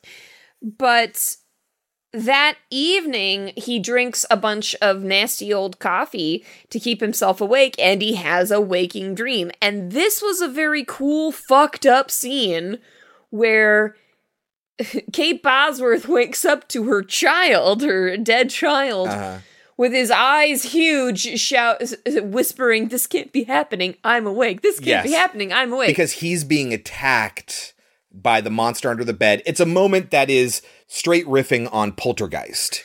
Well, but also on the his clown looking under the bed and then it's not there, and then looking up and it's on top of the bed. Except in this one, Jacob Tremblay's on the ground, and it kind of plays out similarly. But I was going to say the scene with the little kid with his big eyes saying, "This can't be happening. Yes. I'm awake. This can't be happening. I'm awake." And the mother just waking up to this. But that's why that's happening, is because in his room, Jacob Tremblay is being attacked by the Cankerman. Yes, but that shot is very similar to The Haunting of Hill House with the bent neck lady? Bent neck lady. Yeah, uh-huh. So, Flanagan. Well, it's better Let's keep it fresh, Flanagan. It's better in Hill House. It is. It is better in Hill House. You are correct. But let's keep it fresh there, Flanagan. Yep. But that was a good shot. Unfortunately, it was the same director, but that's okay. It's still really effective and creepy as shit for the mom, even though she deserves it. Yes. So the next day, Thomas Jane plays a role. Yeah, he gets to do something. And he takes the kid on a good day where they get to go shopping and stuff, and they buy him a race car bed that the kid will hate in 2 years. Uh-huh. And they paint his room. And then he sleeps in the freshly painted room, and I'm just like, that doesn't... you're going to open a window? That does not seem safe. Oh, and we find out, of course, Kate Bosworth is a nurse, so of course she has access to sleeping pills that she's going to use to drug her child. So she can get more of her dead child. Which is super, super fucked up. But from the point of view of a social worker, that would be believable. She'd be like, the kid never sleeps. Yeah. He was given them by a doctor. She says this is his medication he was prescribed. And so, okay, so the little boy has disappeared, the bully, and the police are investigating, and they're looking at Jacob Tremblay, and they talk to Thomas Jane. And then, in another dream, Thomas Jane gets attacked by the Cankerman, and he disappears, and they're like, oh, we know what that means. That means Thomas Jane really kidnapped this boy and is now evading capture or something like that. And they show up because this all happened. Thomas Jane got taken by the Cankerman because Kate Bosworth drugged the kid. And so when she gets knocked out or something like that, and when she gets up, the police are asking her, why did you drug your kid? And she's like, he was prescribed that by a doctor, and they just do not care. They take the kid away. And and the social worker is like, no, you have lost. How dare you? You have lost all rights to this child. And it's like, again, the most efficient social worker you could imagine. Like, did you even investigate whether or not this medication was actually prescribed? I doubt she would be telling the police this if she didn't get a real prescription for it. And yes, we saw that she got it because she's a nurse and got it at work. And he has a sleeping problem. Yes. So if you don't believe any of this weird shit about the Cankerman monster or anything like that, still, you have this kid who has insomnia and he's prescribed medication and then given that medication, and then you take the kid away because he's given that medication. And then adding insult to injury, when he's at the home for these kids, he won't go to sleep. And so they're like, drug him. Yep. Against his will. Are you fucking kidding? You? That's the reason you took this kid away from this lady. Well, also, Kate Bosworth even mentions his dreams, which makes Gish stop. And she's like, you've heard about this from other people, haven't you? And every other family said the same thing. And Gish is just like, I'm not going to talk about that. Yeah. Mm-hmm. So Kate Bosworth decides... It's a shared delusion. Yeah. She decides that she needs to confront the Cankerman. And... she's going to go to... Well, first she goes and talks to the dad. Oh, yes. Benvolio. Who's in the loony bin, apparently. For some reason? Yeah, well, because he tried to kill his kid. Oh. He fired a gun in the presence of his child, and then he kept telling people about the Cankerman. Yeah, but he tells her, you gotta kill him, it's the only way. And she's like, what? That can't be the only way. Compassion, maybe? And that's exactly what it is. Compassion and love save the day, guys. She shows up, and for some reason, Annabeth Gish and all the other little kids are wrapped up in cocoons. I get the butterfly cocoon thing. And what is this? This is like a cocoon or something? It's a chrysalis. Chrysalis. Is he protecting them? Maybe? It's a chrysalis. It keeps them safe till they're grown up. But why didn't he ever do that before? Exactly. Maybe he didn't have the Dream Master abilities. I in don't Totem. know. Again, you're muddling your metaphor a bit here. Like, I see the source of where you're getting this imagery and these concepts, but how they relate back to your core metaphor is where it gets a little muddy. So, whatever. She shows up and the Cankerman comes for her, and instead she just talks to it and then gives it a hug, and then it turns into Jacob Tremblay again. She uses the butterfly that the mom the butterfly made. toy that was Yes. in the mom's personal effects that she Yes. stole Yes, from the hospital. saying that she needed patient information transferred. Whatever, She lied. stole. She's never coming back. Well, she lied saying that a doctor requested this information. She did steal medical information, which is a huge felony, I think. HIPAA violation. But anyway, yes, she gets this butterfly, shows it to Cankerman, and Cankerman calms down, and it turns into Jacob Tremblay. But Jacob Tremblay exists. He's sleeping. It's the dream version. So then it just dissipates. It's the anger inside of him. Right, but why would it turn into him first and just to disappear? Because it's stupid. It's really weak. It's really lame. It's really sappy. And then she just carries him out of the orphanage. And because all Annabeth of Gish a is like, sudden- wait, you can't just take him. No, she lets him go. No, at first she kind of says that or stops her or whatever, and she's like, I'm taking him home. And she's like, okay. Like, I'm pretty sure you would require a court order or something. Yes. Doesn't know all the paperwork that they're going to have to do. Okay. And then the bully comes back, I want to say. No, she explains, she tells him a bedtime story about how all the people come back. We don't know if they actually do. Right, but she tells that story. Except for her husband. Oh my God. Who she says is dead with her child. But now he gets... this is what I wrote down. And Daddy got the best present of all? And Daddy.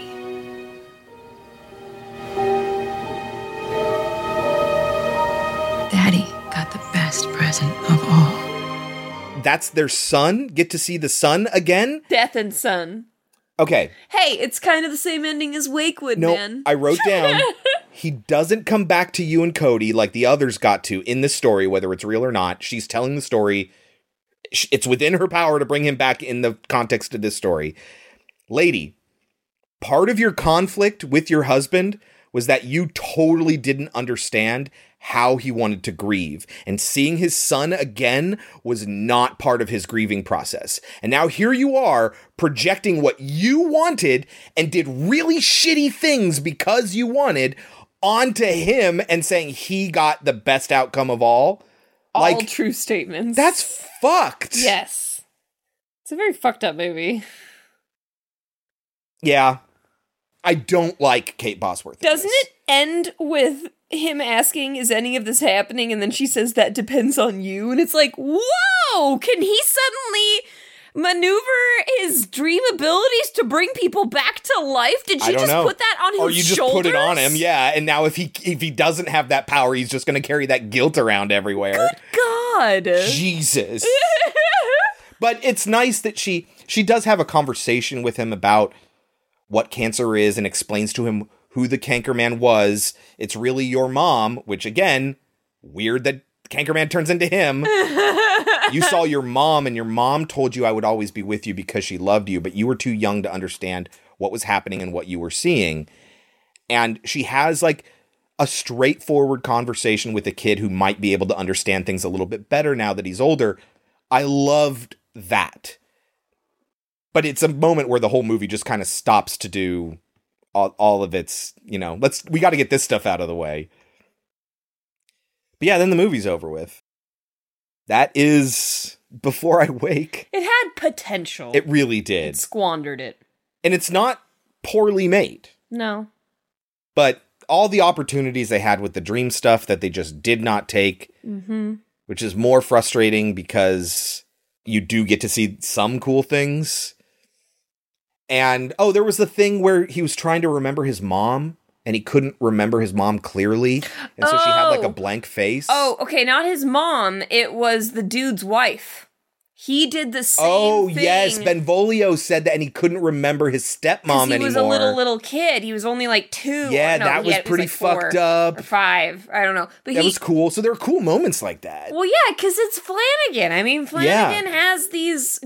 We've seen Flanagan do so much better. Yes. I don't know what's going on in this movie. Yeah, it's kind of a bummer. Yeah. It's definitely not his best, and of what we've seen of him, might be the worst.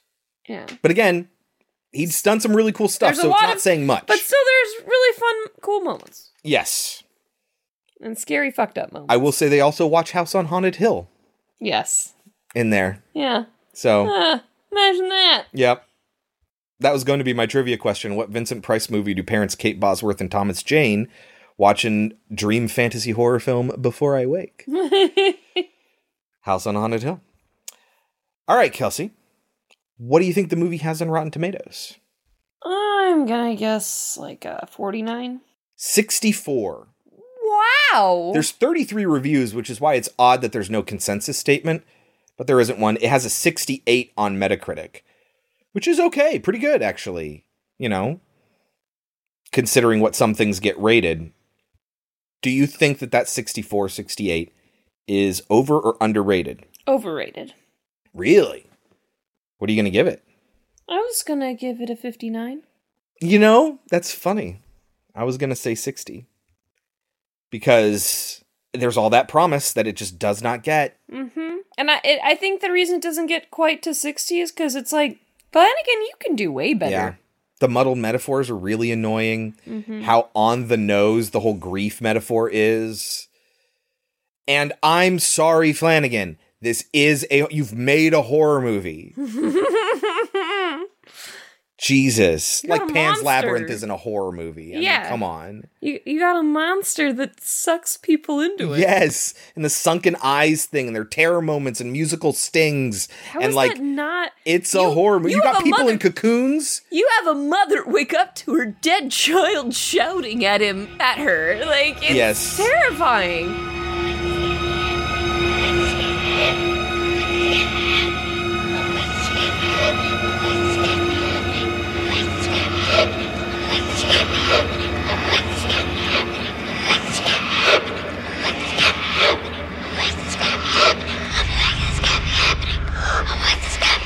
God, that's such a good shot. God, it's so upsetting. There's some that he really took cool it and put it in stuff. another thing. Well, maybe it's because he was like, I didn't do it as well. I could reapply it and use it. Nobody saw it Before I Wake. He wouldn't be the first writer or director to do that. Be like, God, that was such a piece of genius that nobody saw. Yeah, no, I really like that idea and nobody saw it. Or, you know, if we're giving him the benefit of the doubt, maybe it was just, I didn't do it as well in Before I Wake in 2016. Maybe now I could do it better. I really like the concept, but I didn't do a good job of it. So let me redo it and do it well. But that's giving him the benefit of the doubt. I don't know if we can truly say that that's what happened. So, anything else to say about Before I Wake? What you think of it? No thoughts? Okay. Oh, yeah, there is no cinema score because it's a Netflix movie. That is our Dream Week with 1988's A Nightmare on Elm Street 4, The Dream Master, and 2016's Before I Wake. What are we watching next week, Kelsey? It's Mother's Day. It is. So we are going to continue with the franchise of Psycho. We're going to watch Psycho 2, guys. Oh, yeah. Excited for that. I've only seen that once, and it was a long time ago. I saw it with you, and that was the only and first time, and I remember it clearly and very much enjoyed it. Yeah, I was like, that wasn't nearly as bad as I thought it was going to be. Oh, yeah, we both thought it was going to be terrible. We both really liked it. And then we're both going to watch a movie we've never seen called Grace. And I'm going to tell you the year because it's difficult to find without knowing the year. Grace from 2009. All right. Any hints on what that's about? Something about Mother's Day. Mothers. A mother gives birth to, a monster? Yeah. Oh, no. Evil babies. Oh, no. That is next week. Until then, you can always find us on our website, podcemetery.com. Follow us on Twitter at Pod Cemetery. We're putting up a lot of stuff, especially on this episode already. Subscribe to us in your podcatcher of choice. Don't forget to rate and review us there. A 5-star written review is the biggest help you can give us there. But even bigger than that is sharing us with your friends. And even bigger than that is listening to us in the GD first place. Thank you all very, very much. We love each and every one of you. Until next week, I've been Chris. I've been Kelsey. And this has been Pod Cemetery. But before we go, Kelsey, any last words? I am eternal. Fred Krueger's the name. You know my game. Elm Street's the place. You got the time. Listen to this. You'll bust a ride. Fred Krueger the myth. Fred Krueger the man. It doesn't matter 'cause I'm still rapping about him. Understand? So sit back, check. I'm gonna bust the vibe. Grab a hold of your feet. It's Krueger time. It's time for Fred. See, I'm a popular guy. If you don't know yet, you're gonna find out why. Yeah, some place with Elm Street late one night. I'm looking like a ghost town. No one in sight. With a head like a vagabond. Feeling like a flasher. It's the big time. Fred Krueger. King Crusher. Try to find a girl. The fit is fancy. Once, not twice, but 3 times dancing. All the people sleeping, snoozing and dreaming. Krueger's on the corner of Elm Street scheming. They better wake up and listen to this. Because the blaze and Freddy Krueger's hands will miss. Don't fall asleep. I'm your boyfriend now.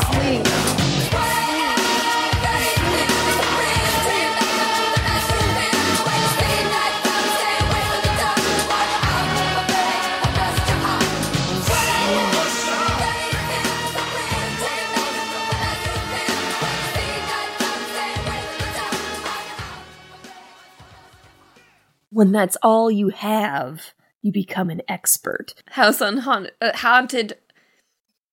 The Haunting of Hill House. Oh, fuck, what is her name? The Canker Man. He comes in my sleep. He eats people. He ate my mom.